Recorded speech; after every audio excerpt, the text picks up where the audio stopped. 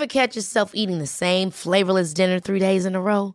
Dreaming of something better? Well, HelloFresh is your guilt-free dream come true, baby. It's me, Keke Palmer. Let's wake up those taste buds with hot, juicy pecan-crusted chicken or garlic butter shrimp scampi. Hello Fresh. Stop dreaming of all the delicious possibilities and dig in at HelloFresh.com. Let's get this dinner party started.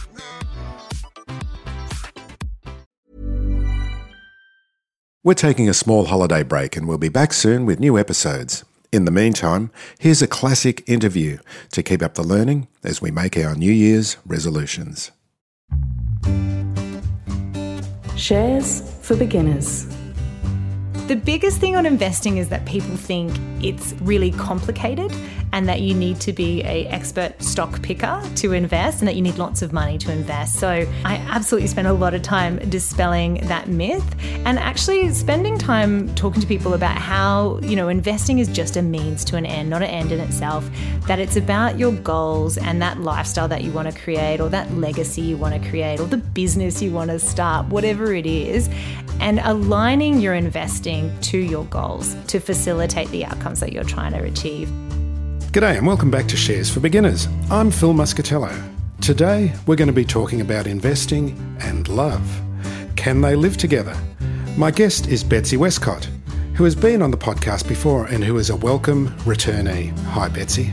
Hi Phil, great to be back. It's great to have you here. So a lot's happened since we last spoke. You were with the Ladies Finance Club, although you're still an ambassador for them. Mm-hmm. Then in the corporate world, and you're about to start a new job at FUPE, but above all, you're a financial wellness coach.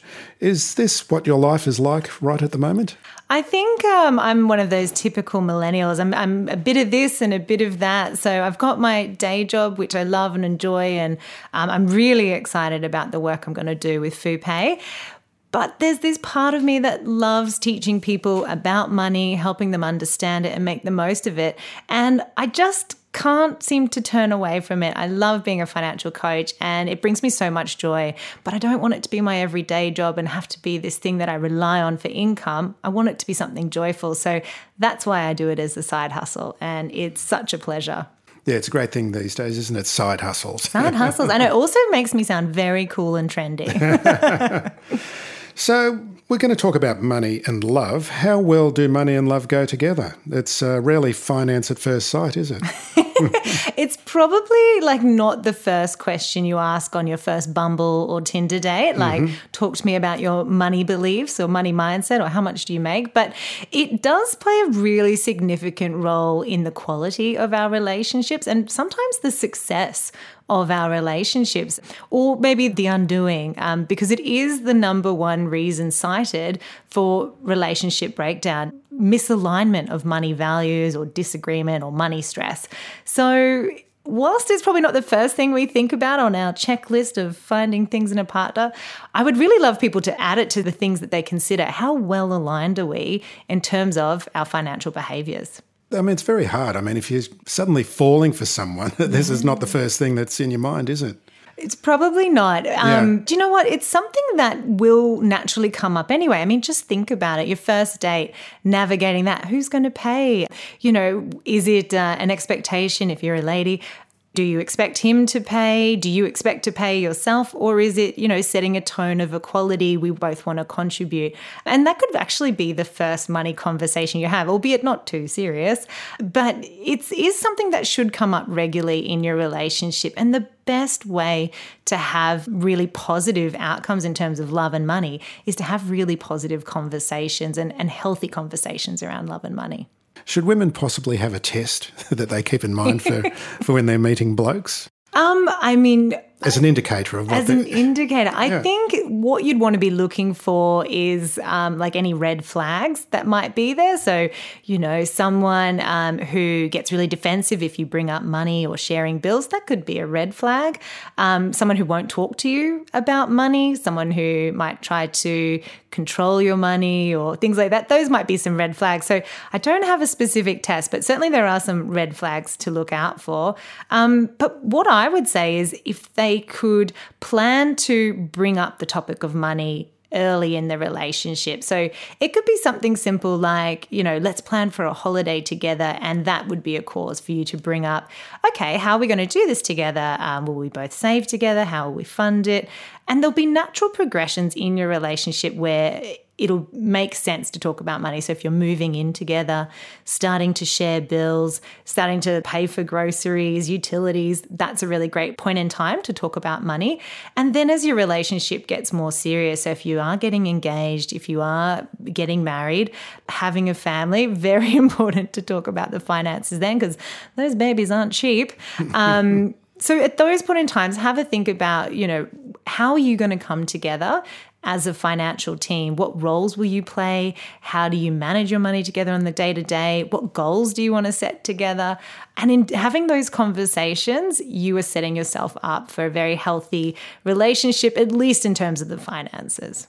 And there's also that thing, there's a lot of women who these days are earning more than men. Yeah. And some men don't like that, do they? That's a tricky one. And it is tricky. That probably comes down to that compatibility piece. How does your partner feel if you earn more money? And it is becoming a more common scenario. And I guess that comes down to, what roles are you playing in the relationship? I think it comes down to how are you coming together as a financial team. Some people want to maintain quite a lot of independence when it comes to their money. Some people want to join forces, pool resources, do things together, and some do a little bit of both. But again, it all comes down to those conversations, which I get can be really hard. But if you are having a money conversation, I think the best place to start is like, know thyself. What are your money habits? What are your money behaviors? Are you a spender, a saver, an accumulator? Like there's a heap of like little money quizzes out there that you can take to help you identify your money personality. There's one on my website if anyone wants to check it out. But, know yourself and then talk about, start with something really positive like our goals and what are we working towards, and then go into something like how are we going to manage on the day-to-day? Will we, put money into a joint account and use that to manage the finances? Or do we want to keep things quite separate and sort of do the transfer back and forth? Or do we want to pull everything together and have complete transparency? So always just my biggest tip for money conversations is pick your timing. Often like frame the conversation, like what am I trying to get out of this conversation with my partner? And always go with an open mind and curiosity. I want to understand, I want to become a team. How can we really align here? And if it's too hard to do yourself, enlist the help of like a coach or a relationship counselor or a financial advisor, because like honestly, unless someone's role model these behaviors for you, it can be a little bit tricky to do on your own. So enlist the help of someone who can help facilitate that conversation for you. You got to be careful. Guys have got such fragile egos. I know. I did an article about this recently, and I was sort of explaining that asking someone, what are your personal finances? What are you bringing to this relationship is kind of like asking someone to derobe and stand naked ready for inspection. It's a little confronting. So do take care. Be thoughtful. Yeah, my wife and I, we've got a prenup on the coffee machine.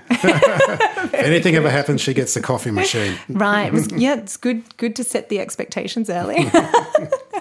So what about protecting assets? What about if you're going into a relationship and you do have some assets? I mean, how soon do you reveal those assets? How do you protect them just in case, there's obviously time frame involved as well, but the background on this question is a friend of mine, his daughter's recently inherited some money from their grandfather, and via the financial planner, he set up their affairs. They're still not 20 yet, but they're very well set up and they're very well protected against relationship problems. Yeah, so that's the thing. Identify who you can talk to get some help, guidance and advice on this. So a financial advisor is a really good place to start, but also a lawyer, because there are different ways that you can approach this.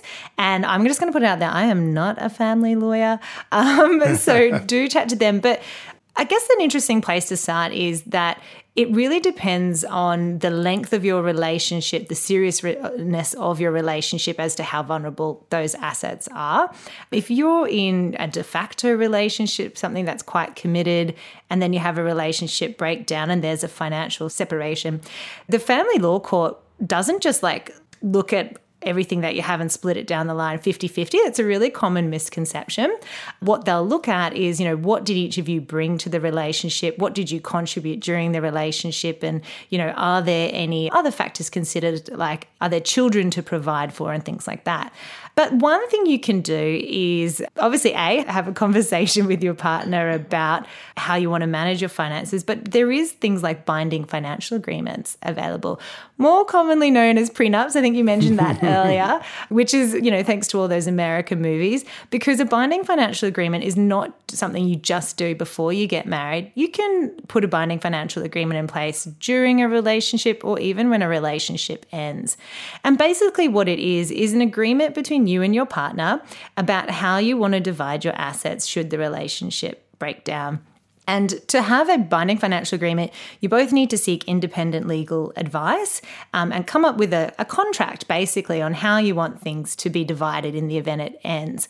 So that's a really good way to kind of shore these things up. But then you can look at different structures as well to protect assets. I think even if you don't have any significant assets, I do think for an individual, women in particular, ensuring that you always have control of your income is one of the best things you can do to protect yourself. So making sure that your income comes into your own account and you choose where it goes. And I always think it's good to have a little OMG account, emergency savings or rainy day savings, just, in case you need to pack up and shoot through, so to speak. The FU account. Yeah, that's another name. Love's not all bad, though. When people can pool their resources and pull in the same direction, it can be great for finances and investment as well. Absolutely. I think let's look at the positive. The positives. Yeah. Look, as a married woman, I can say that, I love working together with my husband towards our common goals and pooling our resources. And, particularly when it comes to things like starting a family, biologically, there's some things that only a woman can do. So, thinking about I really appreciate talking to my husband around, okay, cool, when we start a family, how are we going to navigate this? It's going to be an impact to me personally in terms of work and finances. How do we address that as a team and try and compensate that and sort of move forward together? And that's just one example. But yeah, you can actually become quite a unified team and just think, double the income to pool and invest, giddy up. And you are investing together? We are, yeah. I mean, I'd say the family home has been a big investment, or one might argue that's a consumption good, but that's obviously been a big goal for us. And just last year, we bought our first house together. We had a unit, now onto a house, which is very exciting, especially to say that in Sydney. And so right now for us, paying down that and then building up some cash buffers, if there are any rugrats that come along, is a big priority. But outside of that, we do invest together. It's funny, we kind of take a two-pronged approach. I'm more into ETFs and funds. He's not such an active investor, but he does like investing in direct shares and taking particular positions on companies, long-term investments, but he likes that more direct approach. So kind of as a team, we have fun comparing and contrasting and doing it together. But we always come together for those big investment goals, even though we still have independence on what I call fun money, or he calls the beer money, and emergency savings. We keep those separate as well. But that's how we come together as a team. Yeah, oh, that's nice. Sorry, it's a bit off topic here, but yeah, sure. is it basically the equities that you're investing in at the moment, or are there other sectors or asset classes that you're looking at? Yeah, I take a pretty diversified approach. It's probably the old financial advisor in me. So it depends on what the purpose of the investment is. So I'll use an example. So not using this investment anymore, but when I was building up my first home deposit, I was invested in a range of equities, property assets, listed property assets, as well as bonds and cash, because my goal at the time was a sort of a 6-year goal. I'd figured out it'd probably take me about 6 years to build up that first deposit. Definitely a marathon, not a sprint, building up a home deposit. And so, that was what I would call a more conservative investment approach, but it was appropriate for that goal to have more conservative investment assets in there, such as your bonds and your cash. Because of the time horizon. Because of the time horizon, yep. Exactly. Whereas my superannuation, well, it's still a long time till I get to touch that bad boy. So I'm a little bit more more bias towards growth investments like equities with my super fund. So I take a very goals-based approach to where I put my money, because for me, the way I look at investing is it's a means to an end, not an end in itself. So I look at, what do I want to use this money for? Is it something shorter term, like a home deposit, or is it, education funds or something else? Or is it something quite long term, like retirement, which is still a good while away? So yeah, depending on what that is depends where I invest my funds.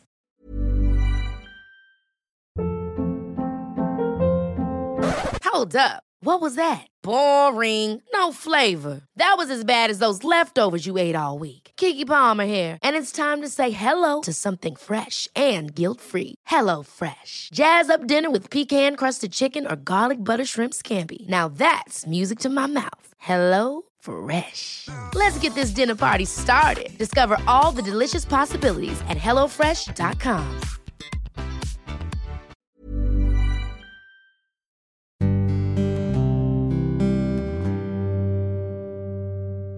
So, Betsy, you run a financial wellness boot camp. What are some of the common issues around investing and money that come up with clients and, I guess, especially women? Yeah. Oh, gosh, we could talk about so many things. I think one of the biggest ones to overcome is actually mindset. Feeling like money is something that people can be really proficient and good at managing, that they can become an investor, that they can become financially independent. That's probably one of the biggest things, is like that confidence piece and that capability piece. And that's what my bootcamp's all about, is a lot about mindset and then education. I kind of liken it to teaching people how to fish. I want to educate them on the foundational concepts so they can go and make more informed decisions when they're out in the world or making their money decisions, or if they're working with an advisor, like a financial advisor, that they can come into it with more confidence and knowledge. The biggest thing on investing is that people think it's really complicated and that you need to be an expert stock picker to invest and that you need lots of money to invest. So I absolutely spend a lot of time dispelling that myth and actually spending time talking to people about how, investing is just a means to an end, not an end in itself, that it's about your goals and that lifestyle that you want to create, or that legacy you want to create, or the business you want to start, whatever it is, and aligning your investing to your goals to facilitate the outcomes that you're trying to achieve. And we have a lot of fun. We learn how to be a cash flow queen, because basically I have 3 rules for money: make money, keep money, multiply money. They're kind of the 3 themes I always talk about. So the make money is like, what can you do to increase your income through either education or side hustles? And then the keep money is, what can you do to spend more aligned with your values and more mindfully?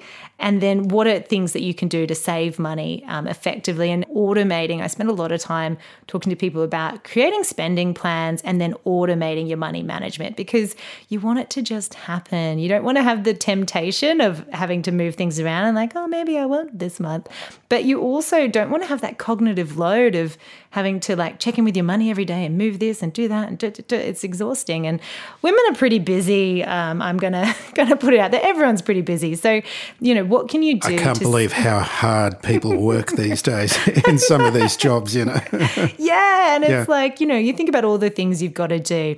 Eat well, do your job, stay fit, keep all your friends connected, stay sane, and manage your money and become a boss. Like, it's a lot. It's a lot. So wherever you can systemize your success, and money's a really good place you can do that. Yeah. So what are some of the misconceptions that they come? I mean, do you hear anyone come in and you go, oh, my God, we're going to have to go a long way back with this person? I'm just reflecting on a client I worked with recently who had the view like, I can't invest until I'm married. That was the one. And I was like, says who? So I did a bit of a dispelling there. I think one of the biggest things that people don't think about is what could go wrong. I think we have like a positivity bias. So they don't consider things like emergency savings. Like, how would I cope if I lost my job, or if a global pandemic struck, if I broke a tooth or the car broke down or something like that. But then also not thinking about and not spending time talking about insurances, for example. most of us will insure our car, right? An asset that's worth, on average in Australia, $36,000. Whereas I think it's only about don't quite quote me, but 30-something% of us don't insure our own income. But if you think about the money that you earn over a lifetime, if you're 25 years old and earning $80,000, that's many millions of dollars over a lifetime. So if you were to treat that like an asset, surely that's something that you would want to insure over and above something worth $36,000. I'm not saying cancel your car insurance, by the way, guys, but I'm just saying consider income protection as a way to shore up your lifestyle against life's little curveballs. So this question, we've started talking about this before we recorded. Why do women take less of an interest in money than blokes? I mean, I know this podcast, it's only 30% of the people listening are women. Yeah. But women are taking more of an interest in money and investment, aren't they? Oh, yeah. There is a shift in this area, and I'm, as you can tell, very excited about it. I mean, a proselytizer for it. Yeah, exactly. I'm so thrilled. But I really just feel like women are coming into their own right now, and there's more and more women looking to create financial independence and abundance for themselves. And you know what? Women are 47% of the workforce here in Australia. We make 80% of the purchasing decisions. We contribute $5 trillion globally to the global wealth pool every year. That's according to Boston Consulting Group, which is actually outpacing the growth of any other segment in the world. And what's interesting is in the next 2 decades, women will inherit 70% of the world's global wealth. So right now here in Australia, women control 33% of the nation's wealth, which is about $1.5 trillion. So it's still quite a bit less. And I would put my money on that statistic increasing to say that more women will be controlling money in future generations. And you can see that millennial women in particular are taking a more active interest in their money. Again, from Boston Consulting Group, they did some research recently around women taking the lead on financial decisions in a relationship. And what they found is millennial women that are married, 66% of them will take the lead on financial decisions versus 29% in women of the boomer generation by comparison. So you can see that's a significant jump in just a few generations. So whilst I think traditionally women haven't been invested, and look, there's really good reason for that. Chuck finance into Google, Phil, and I tell you, in images, you get a sea of blue, lots of charts, very serious men in suits, and you're like, where are all the women? And there's a lot of research right now showing, some great research by Oliver Wyman I was reading the other day, saying that women are the most underserved cohort in financial services, and companies that don't seek to better engage and service the needs of women are actually missing out on a $700 billion opportunity per annum globally. And so that was a global statistic, and I was like, what is that in Australia? And I found some research from Kantar that said that it's about $5.4 billion per annum here in Australia if your financial services brand skews male, that you're missing out on that market opportunity. So women are a force to be reckoned with. They are up and coming. They are more interested. And I really hope to see more financial services taking an active interest in this cohort, but also developing more inclusive products and services. Because, let's think about superannuation. And I'm probably going on a little tangent, but it's an interesting thing. So superannuation was developed in the 20th century based on a man working in a managerial position in a government office for 40 years. Women's financial lives are actually far more complex than that. They don't just start work at 18 and, keep going through till 65 and when they retire. And I'd actually say a lot of men's lives don't follow that trajectory either.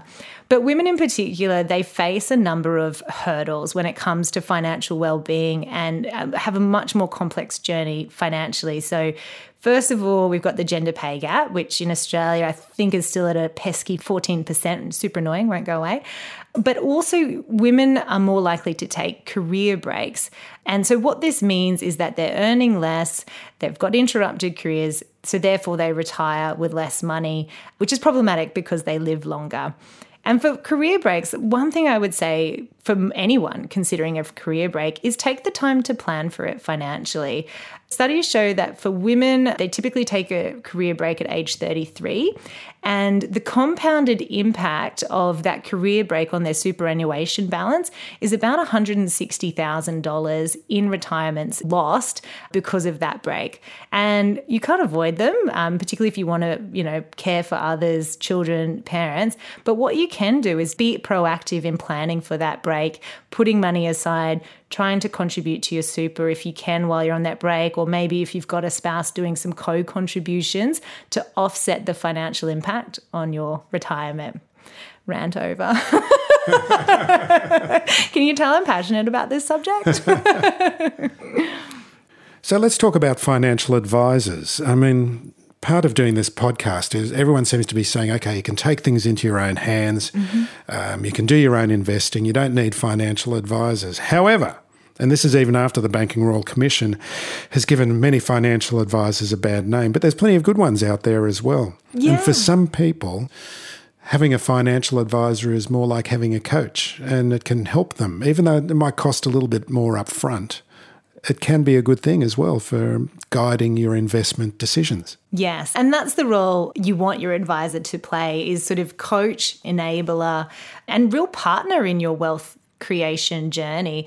I think, that industry has undergone such a transformation in the last 5, 10, 15 years. Because, when you look back to where financial advice came from, it came from, people dangling stock tips and making money on sales commission. And it was all very like gung-ho, let's make money, rah-da-da. It was glossy brochures at retiree workshops, wasn't it? Exactly. But, we've had the Future of Financial Advice reforms, and we've also had the Hayne Royal Commission. And so now the way that advisors are expected to act is in their customers' best interest, which is that good thing, should have been that way all the time. But they're legally obligated to do that. And in fact, the skills required to be a successful financial advisor today is to be able to coach, guide, and advise people on what to do to achieve the best financial outcomes.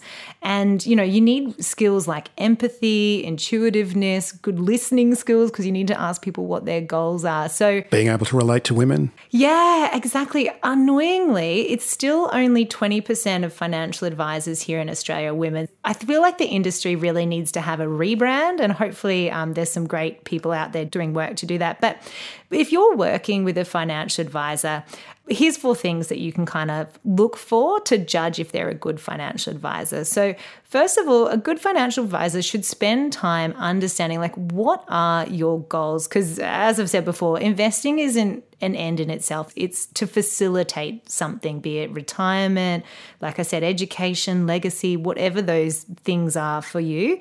So they should really be talking to you about what is your goals and understanding what are the steps you need to take to attain them, more so than just talking about your investment returns. That's a very important part of the picture, but it's not the whole picture. And so when they talk to you, they should be talking about, what you're going to do in context of those goals, and all your updates should be in context of how are you tracking to those goals. So that's point number 1. Second thing that they should be doing is taking into consideration your total wealth. So not just looking at a slither of your portfolio and how they're going to invest that. You want it to be very holistic. So they should be asking you lots of questions about you. Hey, Phil, tell me about your family. Tell me about your lifestyle. What assets do you have here and there? How do you spend your money? And making recommendations based on that really holistic view, rather than, just being like, hey, cool, how much have you got to invest? Great, we're going to do this, this, and that. They also should be framing risk in a way that relates to those goals. Because like the example I gave earlier, depending on what you're aiming for, your risk profile should vary depending on those goals. It shouldn't be sort of like I've just got this overall preference. So they should talk to you about risk in context of those goals and adjust it to help ensure that you're going to actually achieve those goals. And then the final step is that's when you start talking about investing. So talking to you about like what investments they think will help you achieve those goals. And you should be able to get a second opinion on their investments and kind of get the same endorsement. So you can do that by literally taking it to someone else for a second opinion, or they should be able to provide you with independent research and the justification behind the investments that they've recommended for you. And like you were saying at the beginning, a financial advisor is not for everyone, but they can be really good in helping you if you don't have a lot of confidence, you don't have a lot of time, or if you're trying to weigh up multiple decisions at once, like, should I put this money in super or pay down my house? And what's the effect if we have another kid? What's the effect if I retire at 50 versus 60? They're fantastic for that kind of financial modeling and dealing with complex situations because they look at the tax, the investment, and all the other things in between to make sure you've got a really solid plan to get you where you want to go. And a bit of legal as well, don't they? Yeah. And they'll often have different people within their team that they can refer to. So it's, like I said, it's a very holistic advice, but unfortunately it is quite expensive. So one of the issues I see right now with the industry is that it's become so expensive that a lot of everyday people can't get that good quality advice that they need, which is one of the reasons I'm a financial coach, is that I don't want to give people advice. I want to educate them so that they can kind of self-direct for a period until that point in time where they can afford that good quality advice. Well, one of my bugbears as well is asset allocation, and that's why financial advisors are experts in as well, because it's not just the share market that you can invest in. Yeah. And there's a whole bunch of other assets that you can invest in via the share market, via ETFs on the share market as well. And this is really important to know, isn't it? Yeah, it is. When I do my investing sessions, I spend a lot of time talking to my clients about the 10 foundational concepts that you've got to understand, and assets and asset allocation is one of them.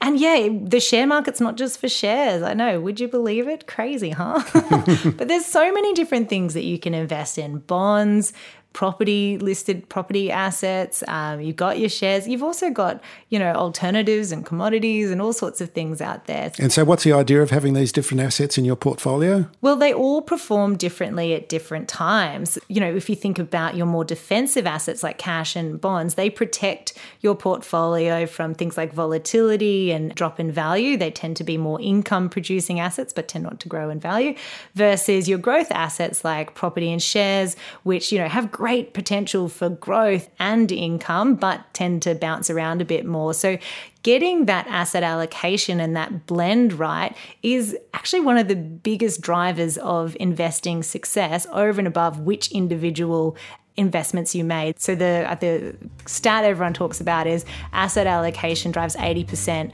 of investment returns over and above the investment itself. Betsy, thank you very much for joining me today. Thank you, Phil. It's been such a pleasure. If you found this podcast helpful, please tell a friend, especially if it's someone who needs to start thinking about investing for their future. You'll be helping them and helping me to keep this show on the road. Shares for Beginners is for information and educational purposes only. It isn't financial advice, and you shouldn't buy or sell any investments based on what you've heard here. Any opinion or commentary is the view of the speaker only, not Shares for Beginners. This podcast doesn't replace professional advice regarding your personal financial needs, circumstances, or current situation. And thank you for listening to my podcast.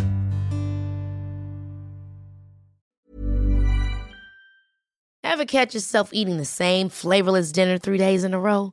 Dreaming of something better? Well, HelloFresh is your guilt-free dream come true, baby. It's me, Keke Palmer. Let's wake up those taste buds with hot, juicy pecan-crusted chicken or garlic butter shrimp scampi. Hello Fresh. Stop dreaming of all the delicious possibilities and dig in at HelloFresh.com. Let's get this dinner party started.